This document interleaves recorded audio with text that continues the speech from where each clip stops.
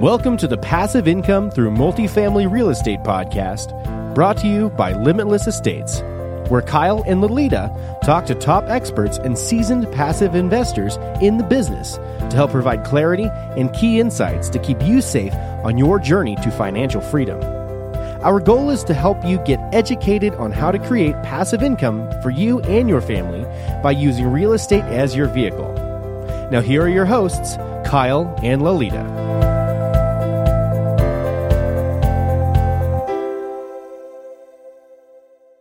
Hi, everyone. Welcome to another episode of the Passive Income Through Multifamily Real Estate podcast.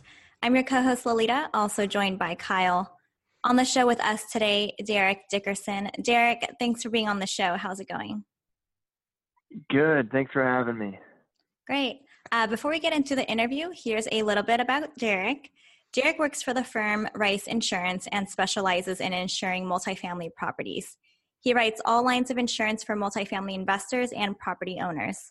This includes everything from property and general liability to professional policies such as employment practices, tenant discrimination, directors and officers, and so on. Derek currently insures north of 30,000 units in 15 different states. So super great. I know a lot of our listeners will learn from your expertise in the insurance world. So before we get started, Derek, could you please tell the listeners a little bit more about yourself and what you currently do? Yeah, absolutely. You did a nice job summing me up there to start. Name's Derek Dickerson. I work at a firm by the name of Rice Insurance, based out of Seattle, Washington, Northwest. Pretty much the backbone of our firm is multifamily property and casualty insurance.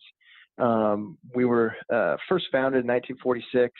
And really started out more as your local mom and pop shop for the first 50 years or so. And then about 15 years ago, the CEO of our company, James Fritz, actually began what's now our commercial real estate division. And since then, our company actually has grown pretty substantially, especially over the last 5 years. We've grown over 20% the last 5 years. We've been named to Inc. magazine's top 5,000 fastest growing companies in the country, which, if you know anything about the insurance industry, it's somewhat of an archaic business as far as the independent agency is concerned. And so it's a unique approach that we take, and the niche process is something that, as far as just focusing on multifamily insurance, is something that's really helped us grow. And I'm just fortunate enough to be a part of it. And being that that's all I do, I feel like it gives me an advantage as far as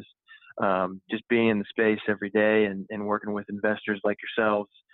Really knowing what you guys are looking for, or more so probably what lenders are looking for, and making sure we cover you guys properly. Perfect. Awesome. Thanks for the intro. So today, obviously, we're going to talk about insurance for multifamily properties. And I think that this is not something that you would typically talk about on a podcast, or at least for passive investors, because you really don't need to get into the weeds as a passive investor to know about insurance. But I do think it's important that people understand it at a high level. So can you tell us what some of the difference between a standard single-family home policy or a primary home policy versus a multifamily policy is? Yeah. So I guess you can start with the basics as far as your standard homeowners or primary home policy versus a multifamily policy. I mean, both of them are going to cover you. The main idea is to cover the structure of the property that you own. So to cover against fires and different sorts of hazards, things like that. As far as the differences are concerned, the main thing you're going to see the differences between a standard home policy and a multifamily commercial policy is on the liability side.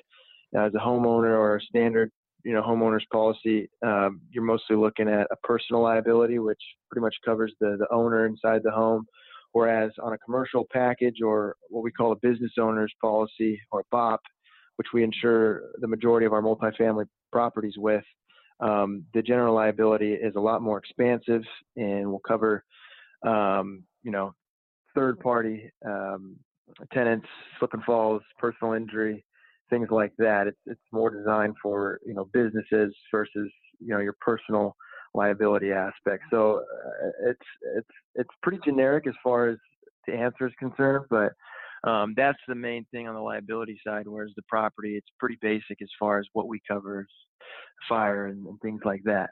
But the liability, you'll see the major differences as far as the commercial side being more expansive and covering things like tenants slip and falls and things of that nature.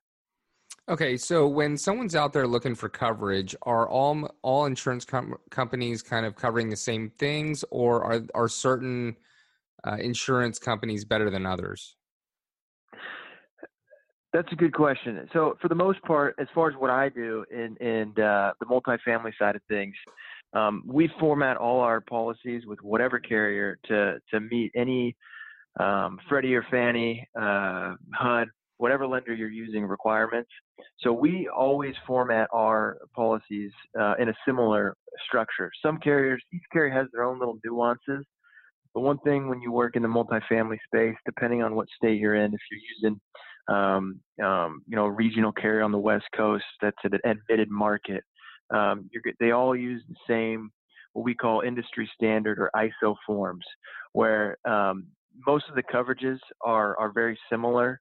With this, like I said, small minor nuances, but for the most part, the way that we structure our policies are very similar.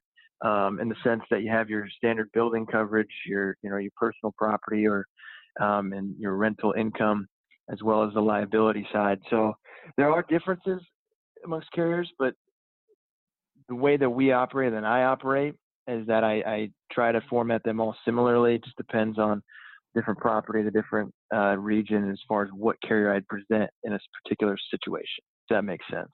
Yep. Okay.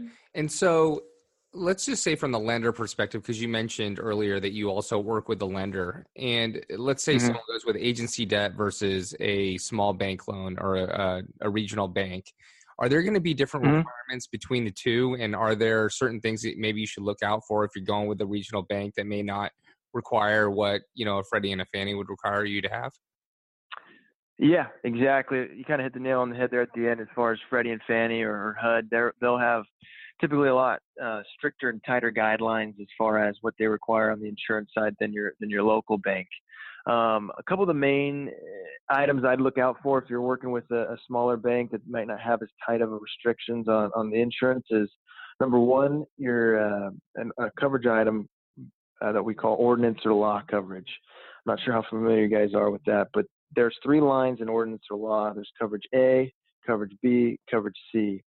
Coverage A, just to give you a quick synopsis, covers the undamaged portion of a building. So if you have a fire and half of the building goes down, and you're forced to rebuild the whole building because the undamaged side of the building isn't up to code, and in order to get the damaged side up to code, you have to rebuild the undamaged side.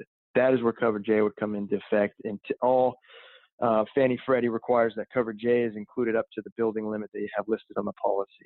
Coverage B is for demolition. So to demolish that undamaged side, that is where coverage B would kick in. And Fannie or Freddie all require that to be 10% up the building limit. And coverage C is increased cost of construction, where basically kicks in over the period of time of the rebuild. If there's increased cost of construction, that would kick in. And that's also required by Fannie and Freddie, HUD, 10% of the building value. Now, where your regional bank might not require ordinance or law, which is why I bring that up. Another thing that I've seen in regards to regional versus a Fannie or Freddie requirement is the insurable value that we insure the property to. So a lot of times regional banks or smaller banks only require whatever loan is left on the property or that you owe to the bank. And sometimes that's a lot less than what the building is actually, the insurable value of the building is, or the replacement cost. Fannie or Freddie will usually do or take whatever appraisal is done and use the replacement cost estimate, which is sometimes far above or exceeds the purchase price or whatever is the collateral currently on the building. So those are a couple of the main points that I would look out for, especially if you use a regional bank. Ordinance or law is a must coverage, especially if you're buying older properties that might not be up to code. If you have a fire and you don't have that coverage, the insurance company will rebuild what was damaged, or not up to code, like or you won't have those expenses to build up to code without that coverage. Okay, got it. That's really important to know. So that's awesome. So you also mentioned working with the lenders as far as underwriting is concerned. You guys underwrite the deals as well, correct? From an insurance standpoint?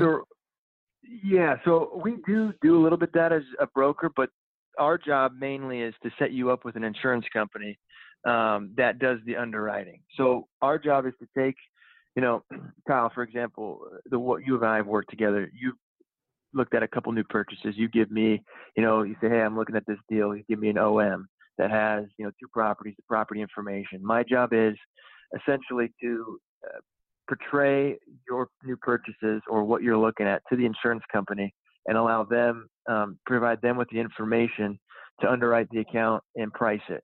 The amount of business we do as far as multifamily is concerned does give us some sway as far as underwriting. And honestly, we do underwriting in-house ourselves before we market it. But ultimately, the final say is the insurance company's job, and they underwrite the account per their guidelines. Every insurance company has different filings within different states.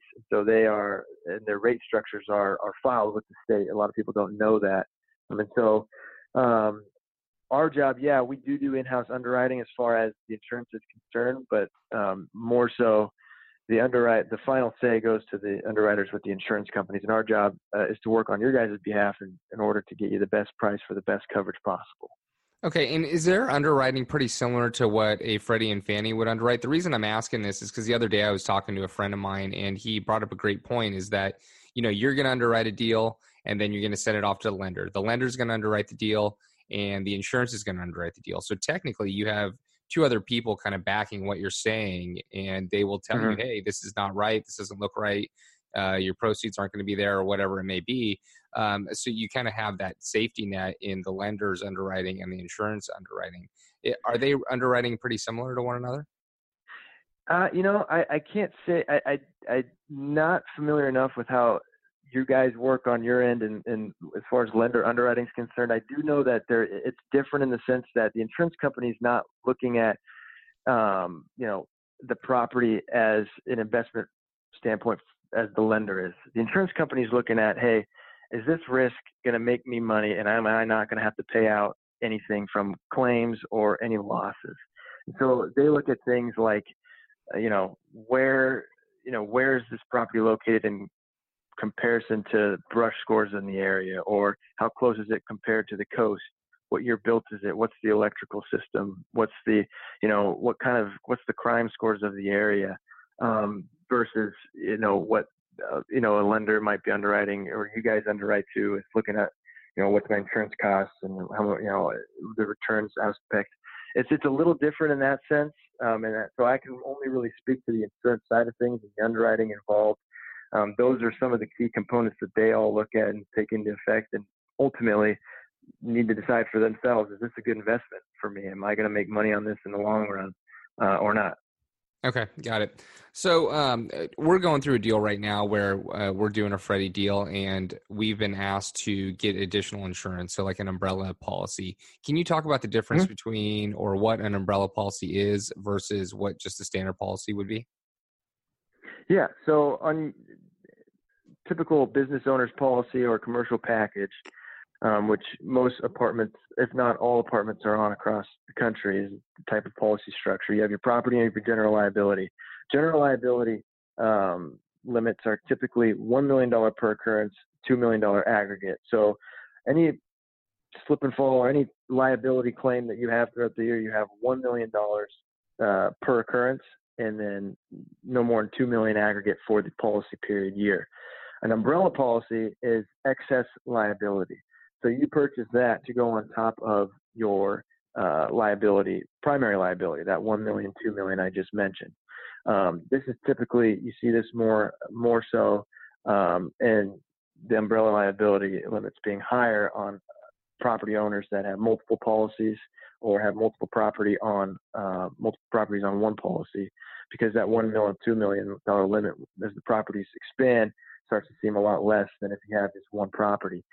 But going back to the question, umbrella, or in other words, an excess liability policy, simply extends your general liability or your primary liability up to the limit. So say you have a claim, a slip and fall, somebody, trips and hurts themselves and blames you, files a suit, file the claim with the insurance company, and it ends up being a $3 million claim, whereas you only have $1 million per occurrence, a $2 million aggregate.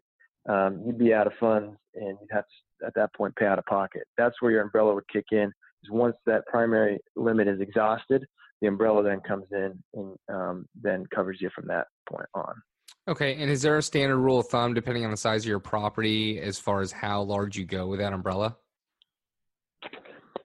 At this point, I know Fannie and Freddie has pretty strict guidelines as far as I have clients that range anywhere from, just starting out or 250 units up to 10,000 units. And I have clients that started with at 2,500 units, and they had a $10 million umbrella across the entire portfolio. But as they expanded and the banks Fannie and Freddie started to require us to bump up to 15 to million based off the number of units and the number of stories per property.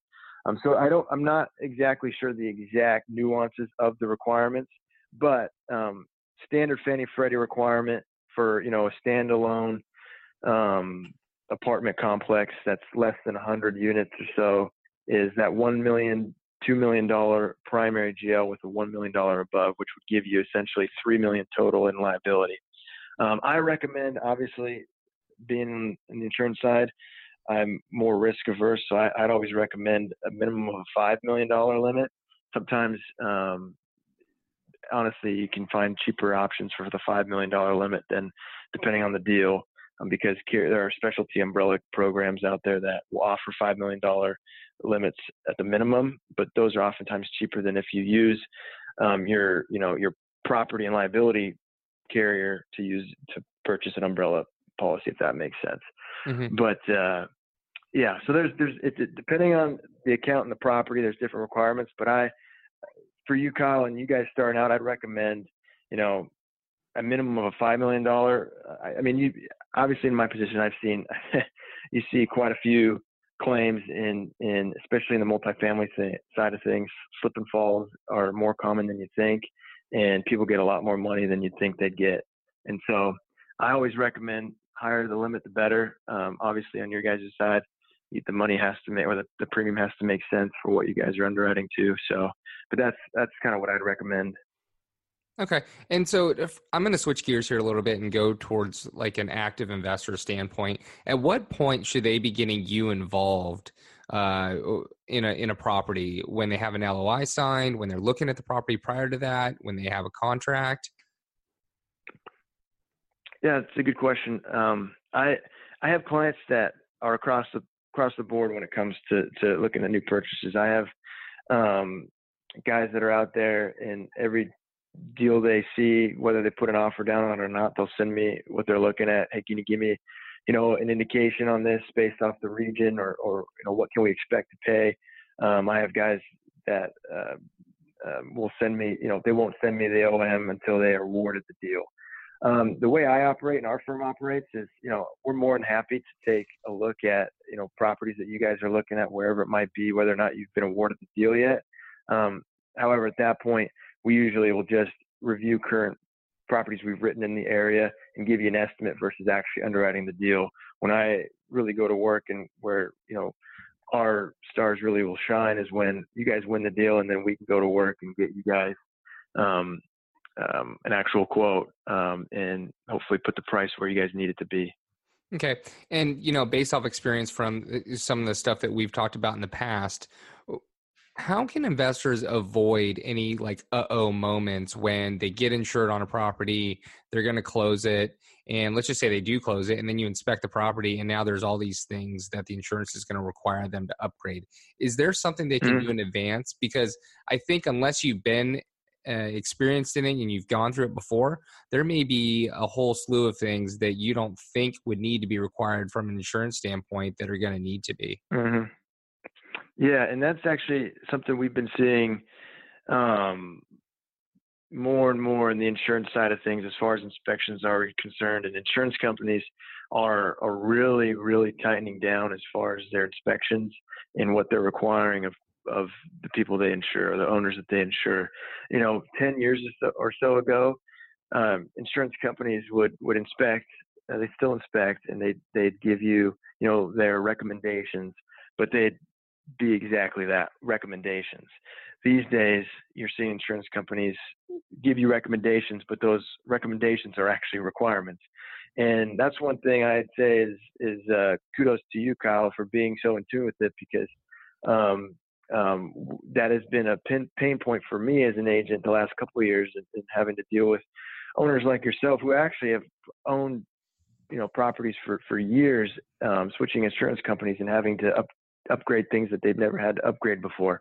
As far as what to look out for, I think the biggest piece of advice that I could give any investor is to find yourself a broker or an agent that you trust, that knows not only the market but also what every insurance company's underwriting guidelines are and what they're going to require updated and what they're not, and then to proceed accordingly. I mean, we've had several conversations, Kyle, about, whether it's from railings, electrical systems, and whatnot. And we've had conversations about, hey, we have an insurance company here who might charge you 10% less than this insurance company, but they're going to make you, repair X, Y, and Z, and this insurance company is not. So honestly, it's every deal is different. Every property is different. Every insurance company is different in what they require. And so my biggest piece of advice would be to find an agent you trust, that knows the market, knows the guidelines for each insurance company, and isn't going to put you in a situation where you're going to have, an unforeseen situation as such that is going to put you in a tough spot. Okay. And then one thing for people to know from an active standpoint is that just because the insurance requires this now or says it's okay now does not mean a year, 2, 3 years later, they're not going to require you to upgrade something that they may have already approved. So you definitely need to look out for that. And I don't know if you could talk a little bit to that, Derek. No, that's true. It is true. However, once you are with an insurance company, I will say, and you've had, good success as far as, claims activity and loss history. After a few years, you start to build rapport with the insurance company. Obviously, they're making money off you, and they start to view your account more as a profitable account. And so you'll have, and in my position, I have a lot more leverage when that time does come. If they, 3 years down the road decide to reinspect and ask for X, Y, and Z, I have more of a leg to stand on. Whereas I was like, hey, you guys have made X amount of money on this property. This has never been an issue in the past. So I think there is some importance sort of to being with the company for a long time. But yes, we are seeing that as well. Companies that have been on accounts for long periods of time, coming back and reinspecting and saying, hey, we need you guys to do this. So it is a possibility, and it does happen. But the longer you're with one particular company, you can build, rapport. And obviously, from a financial standpoint, the insurance company will see you guys as much more profitable, and therefore give us an opportunity to have more leverage as far as what we can, do with the insurance company, compromise or whatnot. Yeah, that's good to know that even everything's negotiable when it comes to insurance. So My last question of the day is, do you have any insurance coverage horror stories you can share with us? Man, I was racking my brain around this for quite a bit. And I asked a few colleagues about, some of their stories. And personally, I don't have anything that I've done, knock on wood, that has, I would classify as horror, but I have taken on clients that have been in the midst of what I'd call a horror story for them personally. You'd be surprised, just to kind of give you a scope of the insurance brokerage marketplace as it is. It's an archaic system. So most insurance brokerages brokers aren't just specialized in one facet of any type of business. So they might take on a construction company one day, apartment the next, or, XYZ mom and pop shop down the road. the third day. And so you start to see that when the market shifts with a multifamily insurance, which it does frequently, owners find themselves in tough spots if they're using that type of broker. I had a situation last year as an apartment in Texas, apartment owner, where I came in and they had, it was a referral, and they had been with their agent for quite a long time, just a local agent down in Dallas. And they had been on this one program and they had like a $5,000 deductible, really low deductibles, strong policy. However, in Dallas, Texas, if you know anything about it, it's one of the worst performing cities as far as multifamily insurance is concerned from a loss ratio in the country with the hailstorms there. And they didn't experience any hailstorm or no loss, but with the way the market was, every insurance company that was offering flat $5,000 deductibles were getting off of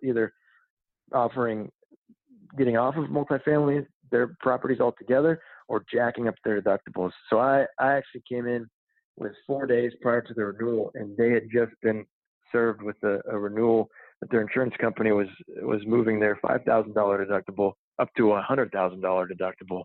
And it's just moments like that where that traditional broker down the street didn't know where else to go because he'd been using the same company on all his apartments down the street the last 10 years.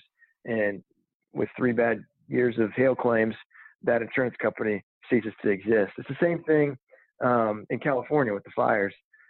There's a couple of regional carriers that went insolvent because most of their book was, disintegrated in the fire. So that's another advantage to having a broker that specializes in it.